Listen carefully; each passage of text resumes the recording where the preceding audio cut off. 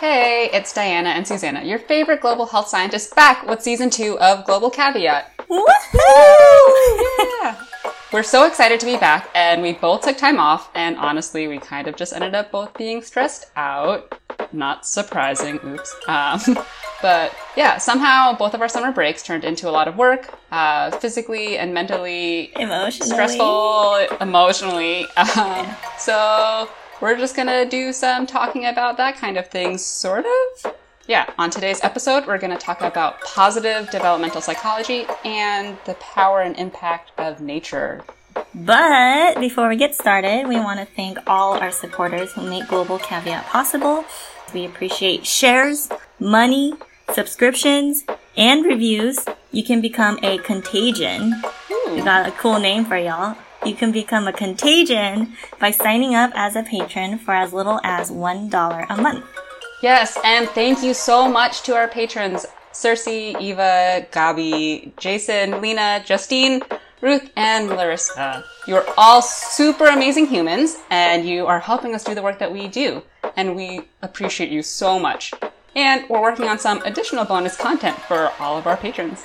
Yeah, and if you're not sure about committing some of your dollars towards us, we get it. We're struggling too.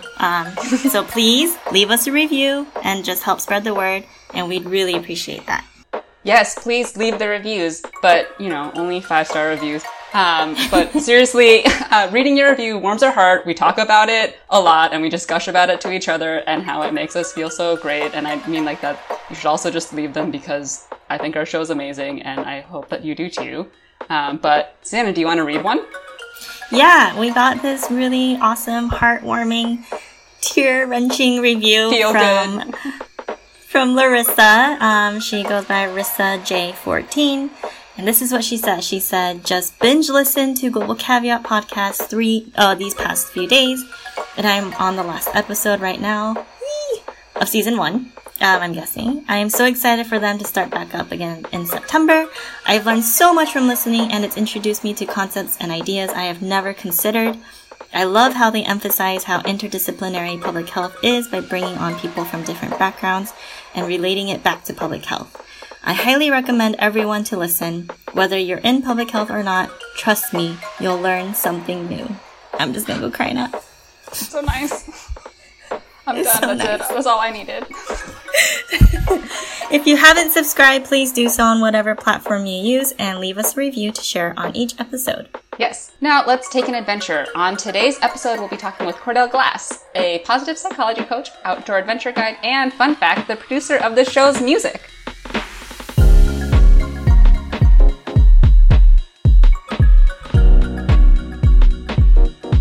All right, let's get started. Hi, Cordell. Hi. Again, thanks so much for being here. I'm excited to talk to you because you are the man behind our music. Yes. You've technically been part of every single episode. I've been here from the start, right at the heart of it all. And people didn't even know.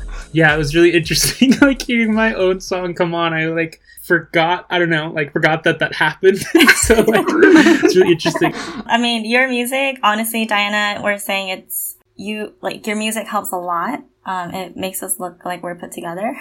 Like we know what we're doing. You gotta fake till you make it, right? Out here do the same thing. So today we're here to get to know more about you, just what you do. Before we start diving in, can you tell us a little bit about yourself, short intro, and then if people want to reach you, where they can go to do that? Absolutely. My name is Cordell Glass. I have a kind of, it doesn't feel eclectic to me, variety of interests, but sometimes when I'm explaining what I do to people, it does sound kind of all over the place. So I imagine today we'll have enough time to chat where I can kind of lay out how I got to where I'm at right now, and it'll make a lot more sense than when I just say it blankly. But basically, I do a lot of team building facilitation. I do a lot of positive psychology coaching, which is, and I'm also a music producer. And I'm also an outdoor adventure guide. So I've spent time as a whitewater raft guide and leading a lot of hikes and rock climbing and kind of just taking people outside to experience what that's like. And that's led to me doing a lot of writing for this website called PositivePsychologyNews.com. I've been writing about positive psychology and eco-psychology, as well as transpersonal psychology. So I've just been writing about these like connections amongst different fields that I find really interesting. Yeah, so kind of a quick overview of some of the work that I'm into right now. And where can people reach you if they want to talk to you? Yeah, I do have a website. My company is called Upward Act, and you can go to upwardacts.com. I'm also on Instagram. It's just my name with a couple extra E's, so CORDELEEE. Yeah, those are probably 2 great ways to reach out to me. You've laid out a ton of things that you do. Yeah. Like I said, it sounds like a hodgepodge, but I swear to me, it's like one, just like a casserole. It's like one meal, but it's got a whole bunch of different ingredients. Maybe like nachos. I don't know. It's some complex meal that is also delicious. Yeah, as long so as they all play a part in what you do as a whole. Yeah, at least to me. I've been working on telling my story a lot, just because that's a big part of what I do in my work in a lot of ways, is help others tell their story. So sometimes me telling my story helps just give an example, and then also people want to know who is helping them tell their story. So I got to tell my story in the first place. And I always begin with music. I definitely identify as like an artist and a musician, and a percussionist specifically. Is how I started. And so I've been drumming since I was about 10 years old. Is when I started formally taking classes. And that's what's been kind of like driving a lot of the work that I've done so far, is just getting really involved with making and performing and like existing around music. Mm-hmm. And so there's a lot of different ways you can go with that. But basically I was drumming in like elementary school and middle school. And then in high school, I started to do competitive drumline. Y'all familiar with like drumlines or like marching bands, trying to drum corps? Like I was in battery and I played quads, which has like 6 different drums. And when I first started in high school, I was trash. I was just so bad, but I was very, very ambitious. And the people on my drum line as well, we were all just like, even during the time we knew we were very unskilled, but we were all just so interested and like enjoyed it so much that we would just drum all day, every day. Like I'm clocking in like 8, 9, 10 hours every single day for like years straight. Yeah, like I remember one summer in high school, we specifically just like practiced all day, every day. Our instructors or our coaches or whatever didn't force us. I don't even know if they wanted to do it in the first place. We were like, we're going to be practicing all day, every day. So you can come if you want to. And we just did that for years. And by the time I finished high school, I was like competing at international competitions, and I had a couple gold medals under my belt. And I was just like, there's always room to get better in music, but I was just very skilled just at hitting things with sticks at that point.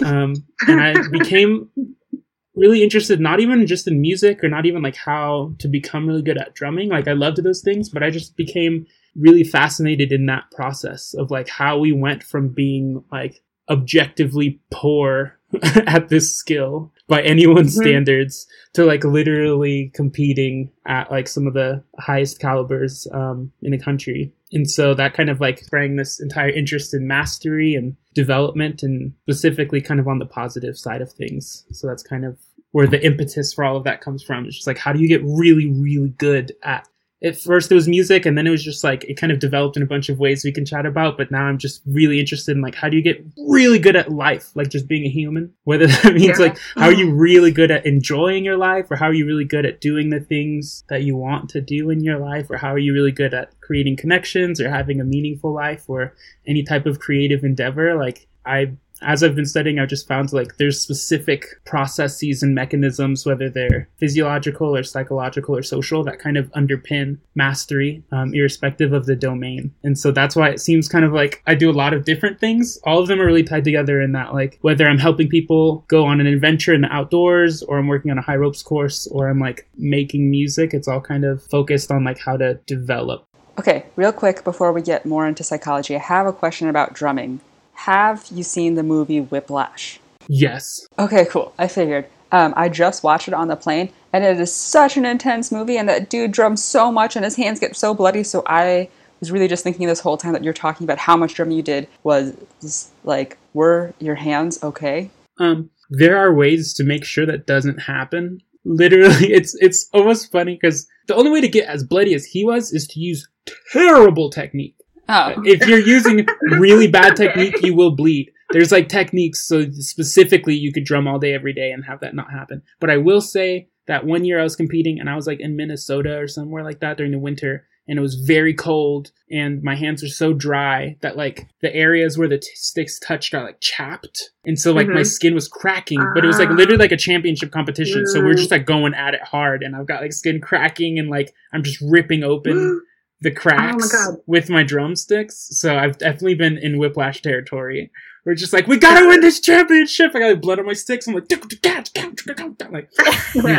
for it. Okay. Good to know. So let's get on to the other stuff that you do and talk about developmental psychology, positive developmental psychology and all that good stuff. So where is a good place to start, or where do you start? It seems like there's a lot going on with the field. So yeah, because positive psychology is so broad, and it's an issue that I'm like currently dealing with because my interests are very broad and the application of my favorite field is very broad. And so when we're talking about well-being and like a life well lived, the necessary considerations are just so vast that it's really hard for me to just pick one specific thing. But to give you an idea of like the topics that I focus on kind of like in my own research and kind of like literature reviews and also the work I do with clients, I do break everything that I do into topics. So I do have like specific topics that I'm versed in, both in like the literature and in my personal life, that I feel comfortable like coaching people through. So some of those, I always begin with mindfulness, which is kind of like a step 0 for tons of different skills and breakthroughs and aspects of development. So just kind of placing your attention on the present moment and doing exercises with awareness. So that can include just mindfulness as a bare practice, but also like meditation and yoga and contemplation and really kind of like self-reflecting in a lot of different ways. That has endless depths that we could talk about forever.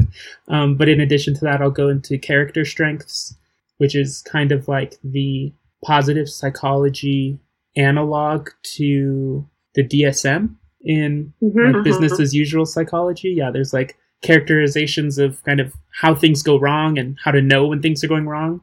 In positive psychology, we use character strengths, and those are just kind of things that are going right, that you're really good at and that energize you and that you think are worth it for its own sake. How to identify those and like use those in everyday life. In addition to that, I love talking about creativity and the creative process. That's kind of one of my main like interests and things that I really, really like working on. I'm actually leading a workshop next month on the creative process and kind of how to engage in it in a way that you can do with confidence without worrying like, well, I'm not like a famous painter or musician, so I can't be creative. Kind of building people's creative confidence in a way. Positive emotions is also a huge thing for me. Emotions in general are just mind-boggling for like 1,000 reasons. But there's a lot of specific positive emotions that people don't know about, and a lot of ways to just increase the amount of positive emotions you have and the duration and intensity of them. And there's tons of research like literally all over the world right now on how positive emotions themselves can really impact your body and your relationships and your worldviews and just your mind, like in general.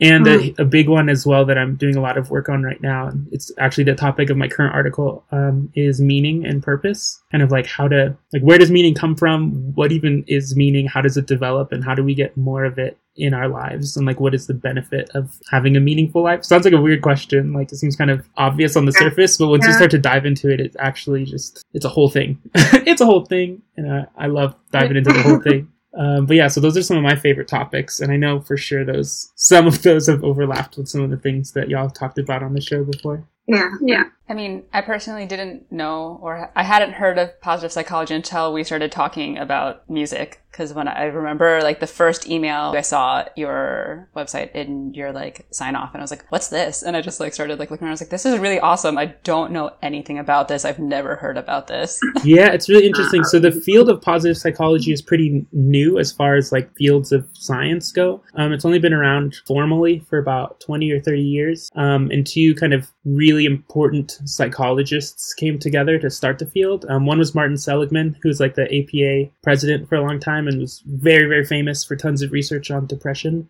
And another is Mihai Csikszentmihalyi, who was kind of the leader in psychological research on creativity for a long time. And that research on creativity led to kind of insights and investigations into psychological flow. which is also now just like a booming kind of field and something I would love to chat about because I think that's really important for like y'all and a lot of your listeners.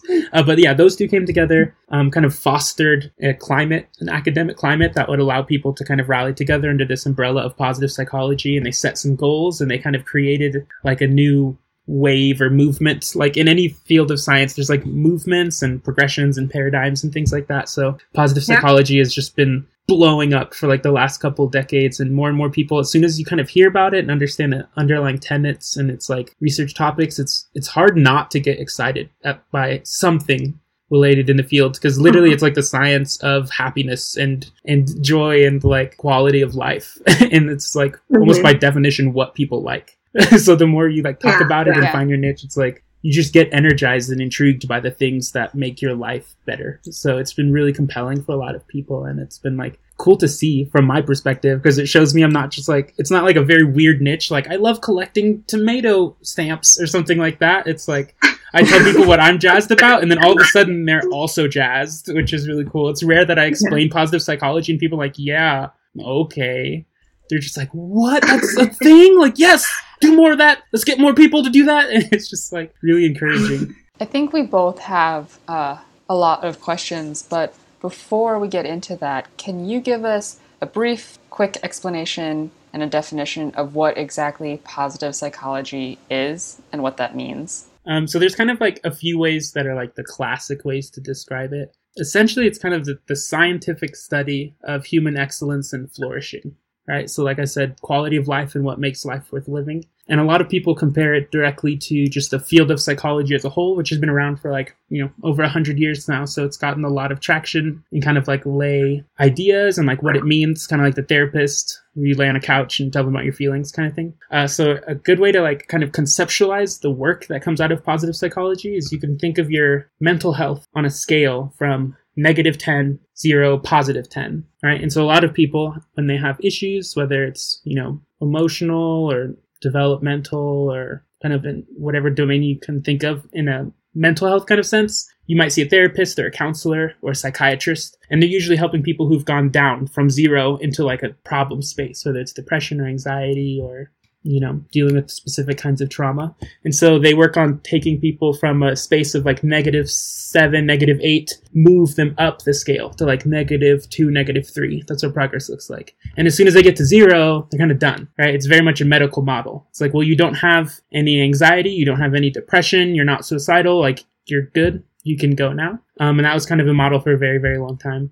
But positive psychology operates under the idea that there's more to a life well lived than having 0 problem. And so we look at what takes people from 0 to +10, right? So instead of studying people who have severe anxiety or schizophrenia or depression and saying like, well, what's wrong and how do we make it go away? We'll study like creative geniuses or people that have like intense life purposes or people that have really, really in-depth, long-lasting relationships, right? And we'll look at like, what are they doing? How are they doing it? And how do we help other people do those kinds of things? So really it's just like advanced mental health, like mental strength, resilience, and just kind of like deep engagement and joy and those kind of topics. And I'm personally mainly focused on like ego development and just like development of worldview and how you understand what your existence is. Like that develops throughout your whole life. And so kind of like the higher levels of human nature is the domain of positive psychology. That was not as brief as I thought it would be. We're cut off there. I heard you have questions. Let's do it. Yeah, no, I appreciate that that short like description of what positive psych is, because I think so. Diana, your exposure to positive psych was through Cordell's email signature. Yeah. So mine was not through any means like that. It was just more of I saw it pop up in pop culture a lot. Yeah, like I said, it's been getting tons of traction lately. I think it's going to be like a household name very soon. So yeah, in pop culture I see it a lot. I think it excites a lot of people. A lot of people get really interested in it. But I think, so here's my thing, like I'm not a psych major or I didn't go into psych or anything like that. So when it comes to positive psych, I know very little. And the exposure that I had with positive psych, being that it was through pop culture, I feel like I was getting a lot of information from people that didn't have substantial training or knowledge about it. Yeah. But they're doing a lot of communicating and work around it and spreading this idea of positive side. But do you think that's okay, or do you think that can be helpful or even hurtful in the long run? Yeah. Positive psychology is definitely being hit by what almost every kind of field of science has to go through at some point when it starts to get big or has any findings that are of like importance, is it has to be filtered through like whether it's media or kind of like people who like will translate research into like more popular books or even magazines and things like that, right? And what's really important to remember is positive psychology is first and foremost like an academic field, right? For example, there's like journals and articles, and these are like researchers who've been in academia for like 20, 30 years that are making a lot of the biggest strides. And so everything is in academies, right? Like if you don't understand anything about statistics at all, it's going to be really hard to articulate the nuances of a study, right? And so like anything that you read about a field of science that's not coming from like the scientists themselves is going to be filtered in a different way. And positive psychology is really like extra susceptible to pop psychology, like even more than your typical psychological research, because like I said, it'll grab your attention. Just like, this is 10 ways to be happy, right? And like, it's super easy I wish I had a screenshot of that moment. It's just like really easy to make clickbait out of stuff like that. And then, you know, you're going to have like a superficial reading, because like a journal article is like 20 pages of like dense method sections and like statistical analyses. Mm-hmm. So if you're going to like take all of that and kind of like turn it into a 12 paragraph blurb in a magazine, you're going to have to leave out a ton of information. Positive psychology is kind of, at least in a lot of bookstores, the books that researchers will make for lay audiences that are based on their research will be placed amongst a lot of other self-help books, right? So like 20 years of in-depth academic, rigorous empirical investigation into like a very specific psychological aspect of the human mind can be on a bookshelf right next to like an anecdote from like a guy who went on a bunch of dates and was like, this is how you get babes. And they're both self-help books, right? So they're like right next to the shelf. And so you're like, which one will help me learn my relationships more? Like this old person who like uses, people don't even know what psychologists use to do research. They're like, I don't know, he like sends surveys to people, like, or this guy who gets all the babes. And so you have to like kind of compare. And it's been really interesting. Like the further I've gotten into the fields, the more you can just kind of see like which books are written with real rigor and which books are kind of like very anecdotal and kind of superficial when compared to a lot of these investigations. So yeah, it's pretty tough. I think when people say positive psych, they think Eat, Pray, Love. That's exactly what I mean. Yeah, that's not... That's not really, I mean, those things are definitely helpful for a lot of people in a lot of ways. They're just like different. You know what I mean? It's definitely just like different, but I definitely understand what you mean. A lot of people are kind of railing against the popular psychology of positive psychology, because a lot of people get this kind of sour taste in their mouth where they're like, positive psychology is just like happyology, where you just like make people happy and whatever. And so a lot of positive psychologists actually focus on like when things go wrong, or like kind of what might be called like the dark side of positive psychology. For example, like one of my colleagues is just like super interested in death and like how people think about death and like how our ideas about death impact our well-being. Negative emotions are also still really important, like in the context of positive psychology. No serious positive psychologist would ever advocate for all positive emotions, right? Like negative emotions can be very adaptive in a lot of different situations. So it's really easy to like throw away a lot of nuance, but just like with any other field, it's like as soon as you get rid of all the nuance and you don't really speak the language of a scientific field, and it's hard to understand like the insights. But that's another reason I'm excited to talk to you two, is for that very reason. Is like I fancy myself a practitioner, like a science practitioner.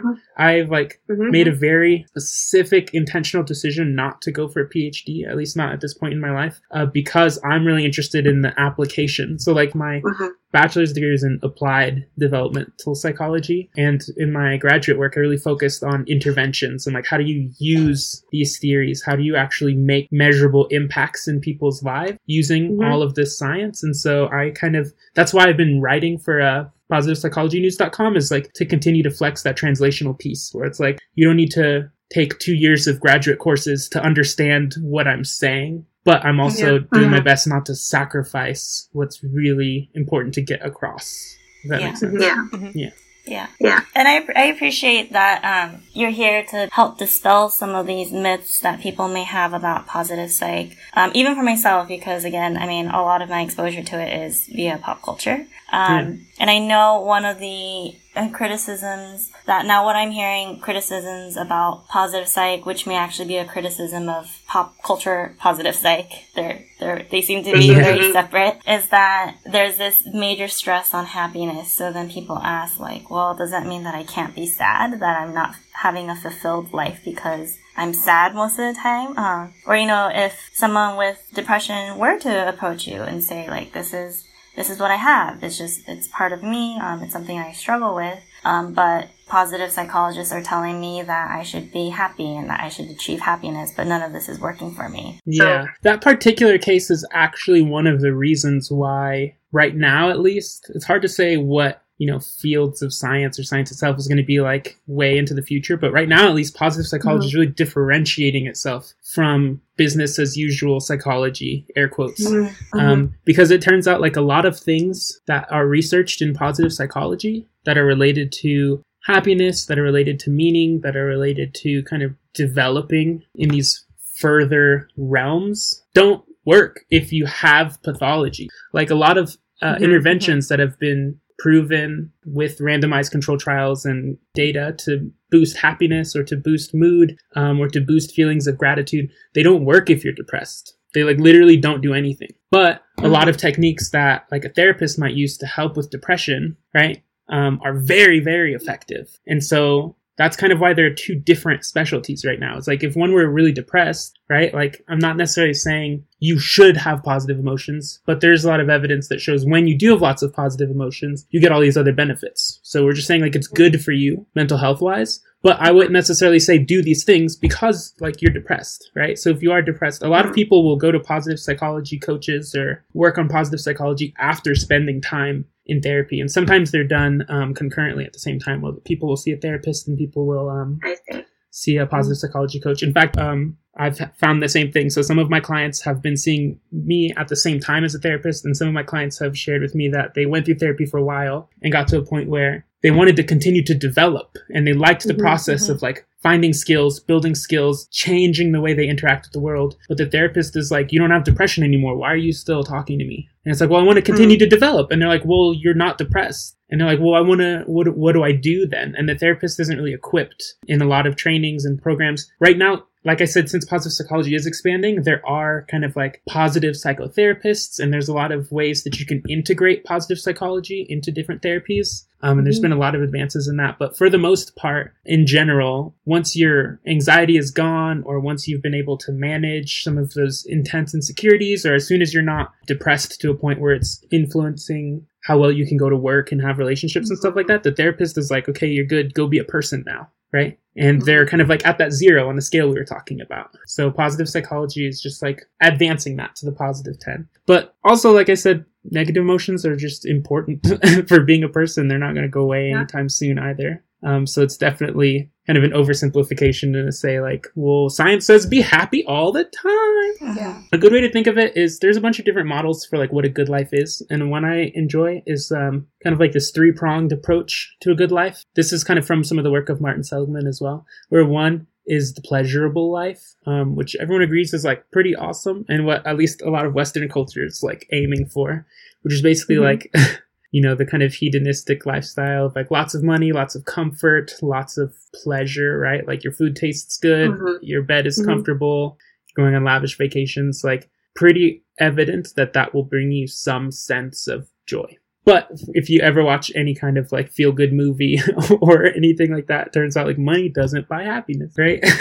And that's kind of like a superficial, it's like one piece of a puzzle. It's like one prong, right? So you can live a pleasurable life that will make you happier in a certain sense. But there's also an engaged life. And this is where the researcher I mentioned, Csikszentmihalyi, comes in. This is kind of where a lot of his research has focused. And I've taken a bunch of classes with him as well. So I've focused on this a lot as myself, is getting very engaged. So some people are just like very involved in their life and the things they do in their life. It absorbs a lot of their attention and their energy, and it's very optimal, right? Like it's just, it feels good, and everything that they're doing is just like the right thing to do. You could think of like, you know, an athlete, for example, or a painter, or like a big wave surfer, right? Or people that like hike like the PCT and like the people like through hikers and things like that. They're definitely not living the pleasurable life, but they're just like very engaged in what they're doing. Yeah. You know what I mean?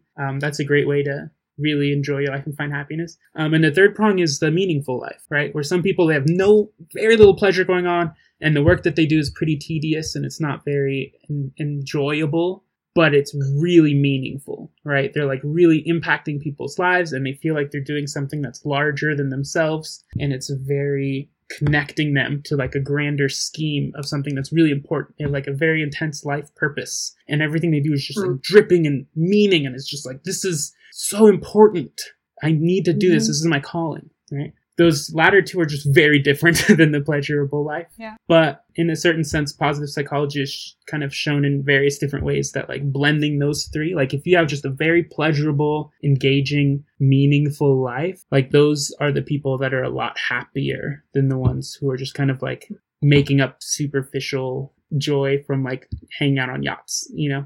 Yeah. This may be more of a philosophical question. I'm ready. And something that you won't be able to answer and speak for everyone, maybe not. But I mean, how do you define happiness? And where is if there is a standard definition right now, where does it come from? And do you think it will change in the future? There's like a lot of different ways to answer that question, but it makes sense, right? Like if you were only going to ask me one question, that would definitely like be what it is. I absolutely have my own definition. There are a lot of different definitions. You could even say what I just shared is one definition. Like you could say like, I'm happy in a pleasurable sense. I'm happy in an engaged sense, and I'm happy in a meaningful sense. Kind of like shove those together.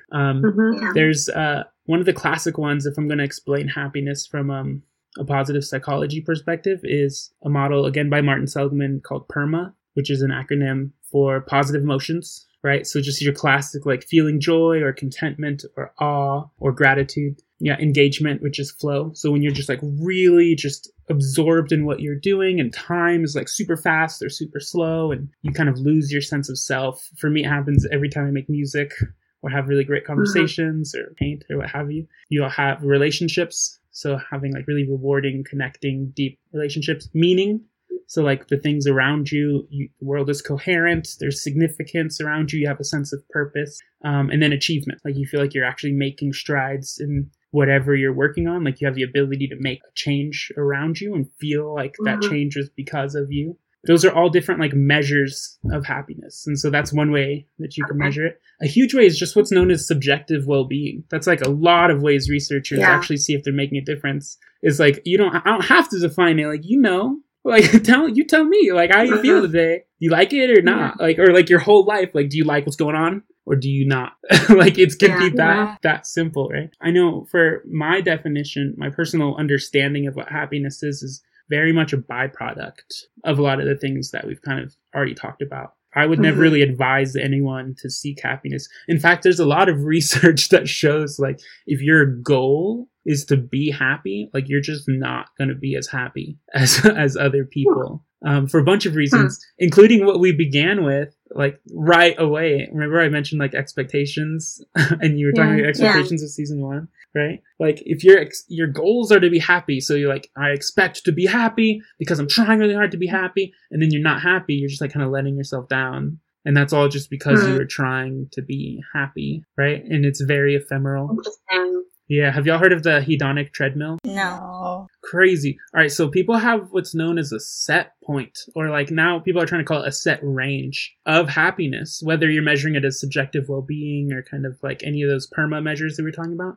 They've done studies, like a really, really famous one is they would measure people's happiness in a bunch of different levels, using a bunch of different measures, and then they would look at people who, like, for example, like win the lottery, and you'd expect people to just like be more happy, right? We were talking about that pleasurable life, right? If I just gave you $5 million, like most people think like, yeah, I'll be happy. But it turns out like you do have a boost, like the day you win the lottery, everyone goes up in how happy they feel. But then after a while they coast back down and they end up like exactly where they were before. It kind of varies, but it's rarely more than like a few months, right? Same thing for people who go through like pretty serious bodily injuries, like people who become paraplegic or who get like a terminal illness. Maybe not terminal illness, but like chronic illness. I mean, you'd expect like their life happiness to just like go down and like stay down, but it's like the exact reverse of the lottery winner. Like it does go down, right? But then you just kind of go back to your set point. It's referred to as a set range now because, like I said, there are lots of like specific things you can do to lift yourself up, right? And there's tons of things you can do to bring yourself down. But for the most part, people hang out around a specific point. That's why I'm sure y'all have recognized like some people are just like happier than other people. Yeah. You notice that? Yeah. It's crazy. A lot of it is genetic. It's like a third of the variance is actually described by your genes. It's really weird. Yeah. Really? Yeah. That's interesting. About a third. There's a bunch of different studies on this, and kind of it'll change here and there. Some places it's 40 to 60%, some places like 20. But for like the most part, about a third of your personality and like your just general amount of happiness comes from your genes. And about a third comes from your kind of social environment, like your context, right? Like your culture and the norms around you and like, you know, what's kind of pressuring you to behave in certain ways. There are some cultural norms that are really good for happiness and connection, some cultural norms that are very toxic, right? And so those will really influence your point. And then the third one is where I do most of my work, which is intentional action. So that's about a third of the variance. So like, what are your goals? And like, what are you doing with your life? What are you doing with your free time? Like, how do you treat yourself and how you treat the people around you? Like, that'll really impact how happy you are. And when you like kind of look at all three of those areas, you can pretty much explain most of people's happiness. There's not a lot outside those. So I have another question. So I think in general, when it comes to mental health and people seeking therapy or life coaches or anything like along those lines, you know, there's a saying that people who can get mental health care services, it's a privileged thing to be able to access because it's so expensive in the United States and it takes time. Like it's money, time, all those things that if you don't have the means to access, then you just can't do it. And I guess in my perspective, like, a lot of the research I do, I look at systems, right? I don't look at like just individuals and their ability to like do things, but a lot of it is like systemic. Like, sure, I can have the ability to go to a clinic, but how far is it? How expensive is it? Is it going to be something that I can actually access? Like, does the system make it easy for me to access, right? Yeah. So I'm looking beyond like my own individual ability. So I do wonder, like, for coaches or therapists who do positive psych, like yourself, who see clients, what's the general demographic? Because I imagine, in my mind, I'm guessing, and this is my assumption, and I could be totally wrong. My assumption is that it tends to be people who maybe have a little bit more time and money to seek out the time to have like, oh, I want to self-improve. You know, I want to find what it means to be happy for myself. Yeah, absolutely. I think it's a really, really important point, and it's something I'm still trying to grapple with and trying to understand. I think like a lot of the world is trying to grapple with and understand, not even just mental health, but just like healthcare services in general are just like so hard to access for a lot of different people. And positive psychology is doing a lot of work on the practitioner side of things to kind of integrate itself into the kind of scheme of more generalized health. So for example, like I'm certified through the College of Executive Coaching, and they have like a process where you can go through the Board of Medical Examiners. They've just begun certifying like well-being coaches. So you can get similar certifications as like a medical doctor would or a counselor, but specifically trained in well-being. And that's in order to start to make moves towards things like insurance and using copays and things like that for well-being services. But obviously, like, that's not a huge priority for a lot of people because so many people have like debilitating physical disorders and like really crippling mental health, and they can't get services either, right? So it's just like a whole process of just making resources available for people. I know my demographics, I don't have like tons of data because my like official professional start date as a coach started like as soon as I finished grad school. So I'm still kind of working on building my clientele. That's a huge thing I'm struggling with right now. It's like, who do I want to serve and who can I serve? because you're absolutely right. Yeah. Like a lot of coaching practices are geared towards people who make a lot of money, right? So like I said, my certification was through the College of Executive Coaching. So like my technical certification is a positive psychology and well-being coach. But a lot of people just focus on executives and executive coaching. I have worked with, I've worked with the CEO and I've worked with other people in leadership. But I've also worked with, people who like work for the city. One of my clients was like literally like a bus boy, right? So it's like, I'm trying to like continue to get it varied, and I haven't even figured out like my specific like articulate. Like some coaches are like, I only work with mothers of 3 in Wyoming who are very interested in pottery. Like they're like that specific where they know exactly what their demographic is. And so I'm still kind of working on figuring that out, but yeah, I think you're right. And it's not really covered under insurance in most cases. So at this point, like working with any positive psychologist is probably going to involve a lot of out of the pocket. However, I think something that's really important to keep in mind with these kind of things, especially from the systemic side of things that you were talking about, is like we were talking about how positive psychology and business as usual psychology is separate right now because they're serving separate needs. And so a lot of people who are like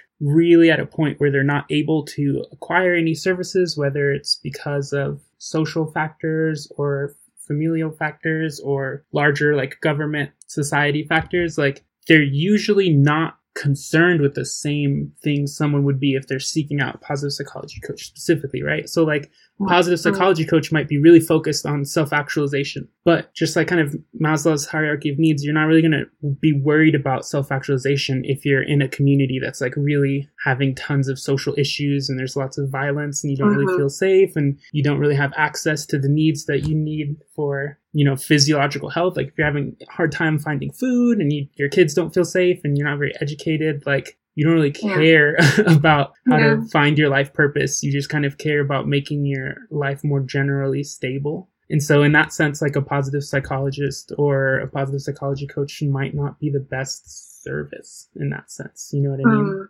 Yeah.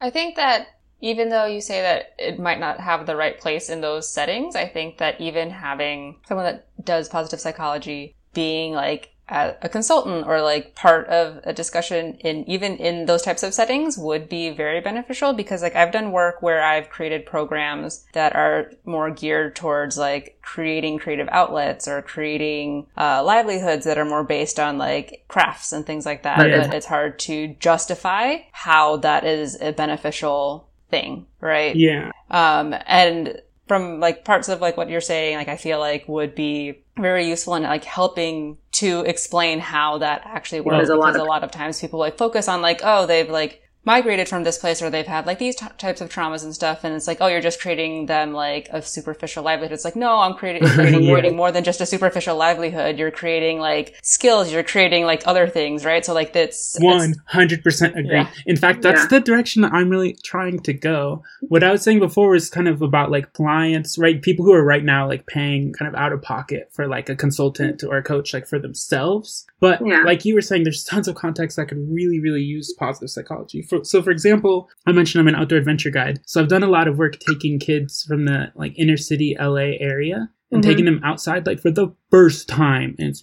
mind blowing to me. Like some kids live in like Watts, for example. It's probably about 30 miles away from the beach. These kids are like 16 years old, never seen the ocean before. Oh. Right?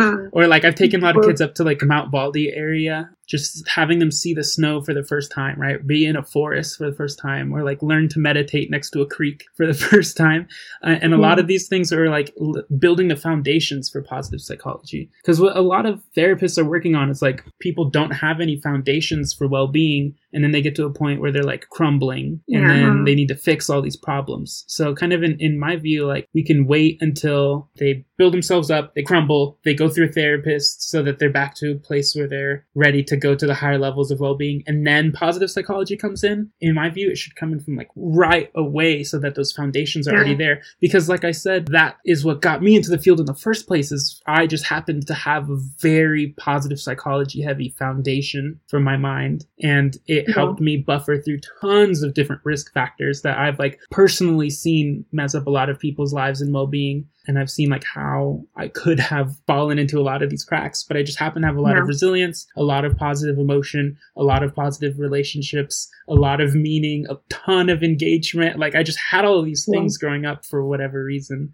And so one like vision I have for a long time in the future is I've spent a lot of time, we haven't really talked about my outdoor adventure side of things, but I got started in high school. I also grew up in the inner city, so I never really went outside. I was caught by a lot of those societal stigmas against going outside for people of color. So like I specifically remember someone saying hiking and you'd be like, that's like a white person thing. I like didn't understand what hiking was. Like I didn't know what it consisted of. I just know that's what white people did and I wasn't interested. And then in high school, I like by happenstance got chosen to be a counselor at an outdoor school in Santa Cruz. And my first time being in natural outdoor setting, besides like the beach, was in the redwoods, dude. I don't know if y'all have ever been to a redwood forest. Yeah.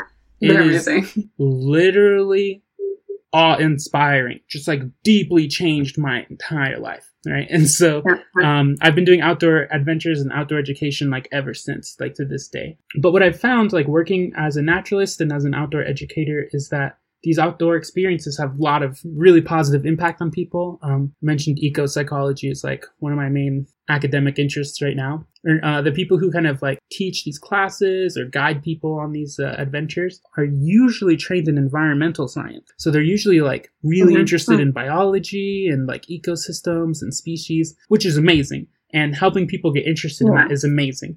I just happen to be in this weird niche where I love being outside and I love taking people outside. But I'm not super jazzed on environmental science the way I am about positive development, just for whatever reason. I don't even know why. So like, I love taking people outside and helping them understand like how being outside helps them develop as people and helping them develop a relationship with outside that will leak into their development with just like the entire world and the people around them. And so I really have this vision of like starting like an outdoor school, like a residential outdoor school where kids will go, whether it's in elementary school, or I really want to do high schoolers as well, where you go for a week and you spend, or maybe even 2 weeks, and you spend a lot of time doing outdoor adventures, but all the coursework or like instruction or activities are kind of based on ways that you can, just based on positive psychology, right? So ways that you can really boost well-being for yourself and your community and the people around you. I would also love to teach a whole class in high school on just positive relationships. Can we talk about that for a sec? Just think about this. Like, think about the classes y'all took in high school. I don't know where you went, but I imagine it pretty similar to what classes most people take, right? And there's a lot to be said about like our education system right now. I'm sure y'all have like a lot of ideas. But related to positive psychology, there's like a movement that y'all might be interested in. You can look up called positive education, which is basically just like K through 12 classes. But instead of focusing on like, like, US history, math, right? Instead of, like a lot of those are important. Obviously, I'm not saying like all the topics are poor, but could you imagine you're like 15 and you're in high school and you take an entire year-long course on positive relationships, how to do conflict resolution, why relationships are helpful, how relationships are formed, what they look like when they become toxic, how to fix them when they become toxic, like how your intimate relationships form. That'd be a perfect place to teach all of our sex ed, right? Those are just relationships, right? Understanding like there's just so much that you could learn about relationships that everyone just has to figure out on their own. And there's so much science, like all of sociology is like relationships in a sense. So that is all just to say that I think like instead of just like hiring positive psychology coaches for everybody, right? Or like making insurance kind of in the mental health field, I think what might be better is kind of integrating positive psychology into these already established institutions so that we're like fostering these foundations of well-being really early on and they all just kind of become norms. Yeah, I think your pitch for introducing a class for high school students, I think that would be really useful just because, you know, hormones are raging during that time. everyone's angry and, you know, they're worried about making friends, and that would be like a really great time. I think, you know, in the future, as Positive Psych continues to change and there's different ways that it gets integrated in just like schools or medicine, I think in my mind, I would love to see just diversity and representation. And that's not just for Positive Psych, but I mean, it's for like mental health in general and even in our respective fields that we do, you know. And the reason I bring that up is because you had mentioned earlier about how someone had said like, oh, being outdoors is like a white people thing. And and in a lot of ways, I think that is true for a lot of people. People of color, there's not a lot of options, or like our families just never really went out. But I know my exposure to the outdoors was through school. Yeah. And it was through those people who took us on outdoor ed. We went on hikes. I did ropes courses. We actually did some conflict management stuff. And that was really fun. Like, that stuff's really stuck with me all those years. And that was like back in 5th, 6th grade, you know? Yeah. So, I mean, it was like, I think there's definitely value to it if it is given access to people. And if there's a way to introduce it earlier and have kids really interact with their environment and then learn about themselves and then also learn ways that they can empower themselves through these things, I think that's really valuable. Yeah, and I'm really glad that you had those experiences. Like, that just made me so warm and tingly. Because like I said, that's the work I've been doing since I was like 15, and we hear stories occasionally, but you know, you're with the kids like while you're with them, and then they kind of vanish forever. And so it's hard to know what the impact is kind of long term. But I've heard, you know, really similar stories from other people where it's just like, yeah, that's really changed my entire relationship with the world forever because of those 5 days at camp. It's been really cool. But one of the things that I'm like hoping to address, part of the reason I got into coaching is because I've been doing team building for a very long time. And team building is really brief. Like, it's like one day. Sometimes it's as short as like 2 to 3 hours. If you're lucky, you've got like 2 days or like a long weekend. And then you just never see them again. And I'm really, if you look at models of like counseling or therapy or something like that, you're not going to make any impactful long-term changes in mental health in like 10 hours, right? So that's part of why I got into coaching. And that's kind of how I feel about the positive education stuff we were talking about. I don't know. I think it's really interesting, the things that we like teach people and emphasize in education. Like, you would think like meaning and purpose and creativity and joy would be like pretty high on the list, but it's like not even there. It's really interesting. It's like, well, that's what you figure out. But like, I don't know. There just seems like, to me, like there's enough science where it's like, we don't have to tell people just figure it out. Like, I'm not going to tell you like, just figure algebra out. Like, it's out there. Like, no, I want you to like break it down for me, dude. Like, give me a book to read and break down how these formulas work. And we do that for algebra and geometry and like reading and literature, but we don't really do that for emotions or relationships. And those seem at the very least just as important. Like, that's my opinion for sure. But at the very least, relationships seem as important as like being able to read at a 12th grade level. But I mean, that's just what I think. No, I think that it's super important. And I think it's interesting that you say that like, they're just like, figure it out, or there's not a whole lot about in terms of like positivity. Because I'm doing a lot of research right now currently with social learning theory, and everything that I'm doing and all of the research that I'm doing with social learning theory is like around negative, right? So like the particular behavior that I'm working with right now is violence and the cycle of violence. Yeah. I feel like it's so frequently around like negative behaviors, bad traits, like things that are detrimental to society. And I mean, like, granted, I'm also looking for that kind of stuff, right? Because that's what I'm working with. The social learning theory shows that like our exposure to all of these things are what makes us bad. Instead of being like, oh, if we have like a bunch of positive exposures, we could have like more positive interactions. We could have more meaningful, purposeful, like we could be better to each other because we will have been being exposed to like positive interactions, right? Yeah, a lot of people at Claremont are really focused on social learning theory, but from a positive psychology lens. I could put you in contact with some of them if you're actually trying to go in that side. Just let me know. But what you said is like, it's happened to me quite a few times. Like, I was honestly kind of intimidated. I've worked with a couple people as a positive psychology coach who were in the field of psychology and like mental health already. And I'm like, okay, well, we're just talking about psychology. I feel like you're going to know a lot of these things. And I'll just discuss like what I know about how these processes work, whether they're like cognitive or genetic or physiological. And I get that same reaction where people are like, whoa, I didn't know there's like a positive way to do that. Yeah. It seems like it should just be like, I don't know why I'm shocked. Right. Well, it's because it's not popular culture yet. Like it's beginning, like you were saying. But like the DSM, right? Like most people know, like if you're talking to a psychologist and you get diagnosed, it's going to be bad. Right. And so a lot of people are surprised when they find out like I can diagnose you. Right. But I don't know a lot about diagnosing like specific disorders and pathologies like schizophrenia. Like I have like a cursory knowledge like from undergrad or what have you, but I'm really good at recognizing people's strengths in a diagnostic kind of way, where there's like specific diagnostic criteria and there's specific behaviors and thought patterns that let me know that like this is something that you're really good at and that energizes you and that you do for its own sake, and that will like really improve your life if you do those more often. Right? A lot of people are kind of surprised that that's even an option to be diagnosed on what you're good at. Yeah, check it out. You can. There's like even a free assessment. If you just Google character strengths. There's like ones you can pay for sure. But yeah, it's like a empirically validated scale based on a lot of different research from like a lot of different cultures and philosophies and time periods and like modern psychology. And it kind of put together like this measurement of your character strengths. Clifton has one, but the VIA character strengths is one that I tend to prefer for a bunch of reasons. VIA. Yeah. Check it out. See what your strengths are. I know both of you definitely have the strength of love of learning, though. Like, without a doubt, y'all are about it. It's very evident. I doubt anyone forced you to do this podcast where you have to learn things from other people.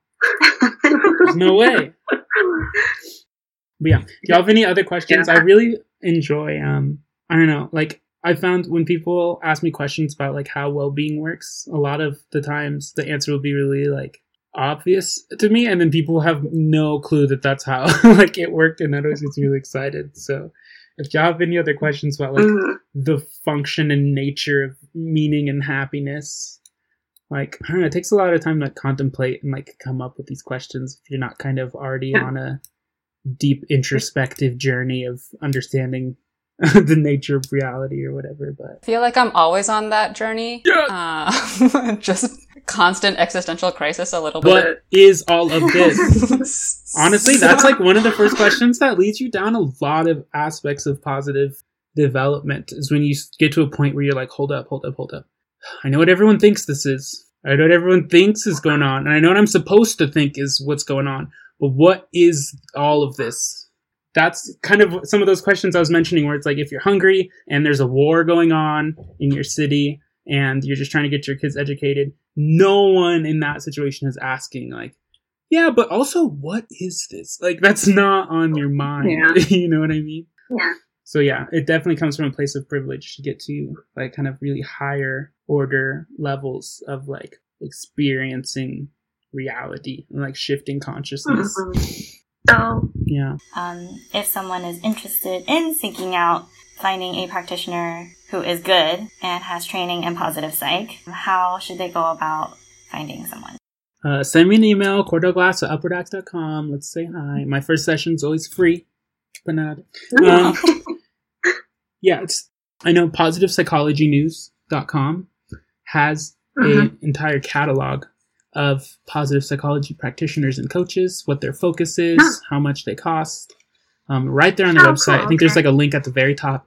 I happen to be on that list, so you can check me out on there if you can't figure out how to find me on the regular interwebs. I know Psychology Today, I know they have like a list of therapists, and you can like make it in your area. I'm pretty sure they have a section on coaches now that you can check out. Yeah, those are the two kind of directories I know off the top of my head. But yeah, a lot of coaches have like their own website, so you can kind of just shop around until you find something good. But yeah, I would say like if you want like a list right now, positivepsychologynews.com, check that out. Cool. Sounds good. Is there anything that you're dying to say before we wrap up? It's interesting that you asked that, because I've actually been like trying to think of if I had to give someone like one piece of wisdom, like what would it be? I've been thinking about that for a while. And it's really hard because I'm like lost in that space where it's like, well, it depends. Like, I'm just really passionate about being developmentally appropriate. And I feel like wisdom is like having a one nugget of wisdom is almost impossible to make developmentally appropriate. You know what I mean? But with that said, I'm gonna give it a shot. Let's see what I got here. Warm up. Get it in there. Warm it up. Is there any way you can give me some type of prompt, or am I going in? I'm going in bare, shooting it raw. It's just raw, whatever. I mean, just imagine this is the last chance for you to say something, and you have to put it out there. Yeah, I guess it would just be pay attention. That's about it. Awareness itself is curative, and like you can learn more from paying attention than you can from talking to anyone or reading any book or taking any class. Like just be here for what's right here, and then you'll know what's going on here because it's only right here. And that's the episode. Thank you so much, Cordell, for talking with us. As a reminder, you can reach him at upwardaxe.com and at Cordell Lee with 3 E's at the end on Instagram. And the resources for this episode will be on our website, so you can also just go over there and click on all of those links. As a reminder, if you have any questions, you can always reach us at globalcaveat@gmail.com or on Instagram at globalcaveat. And again, we just want to thank all of our listeners and supporters for helping this podcast run. And this last part feels a little silly because he was just our guest, but an extra special thanks to Cordell Glass for producing our music. Thanks for listening.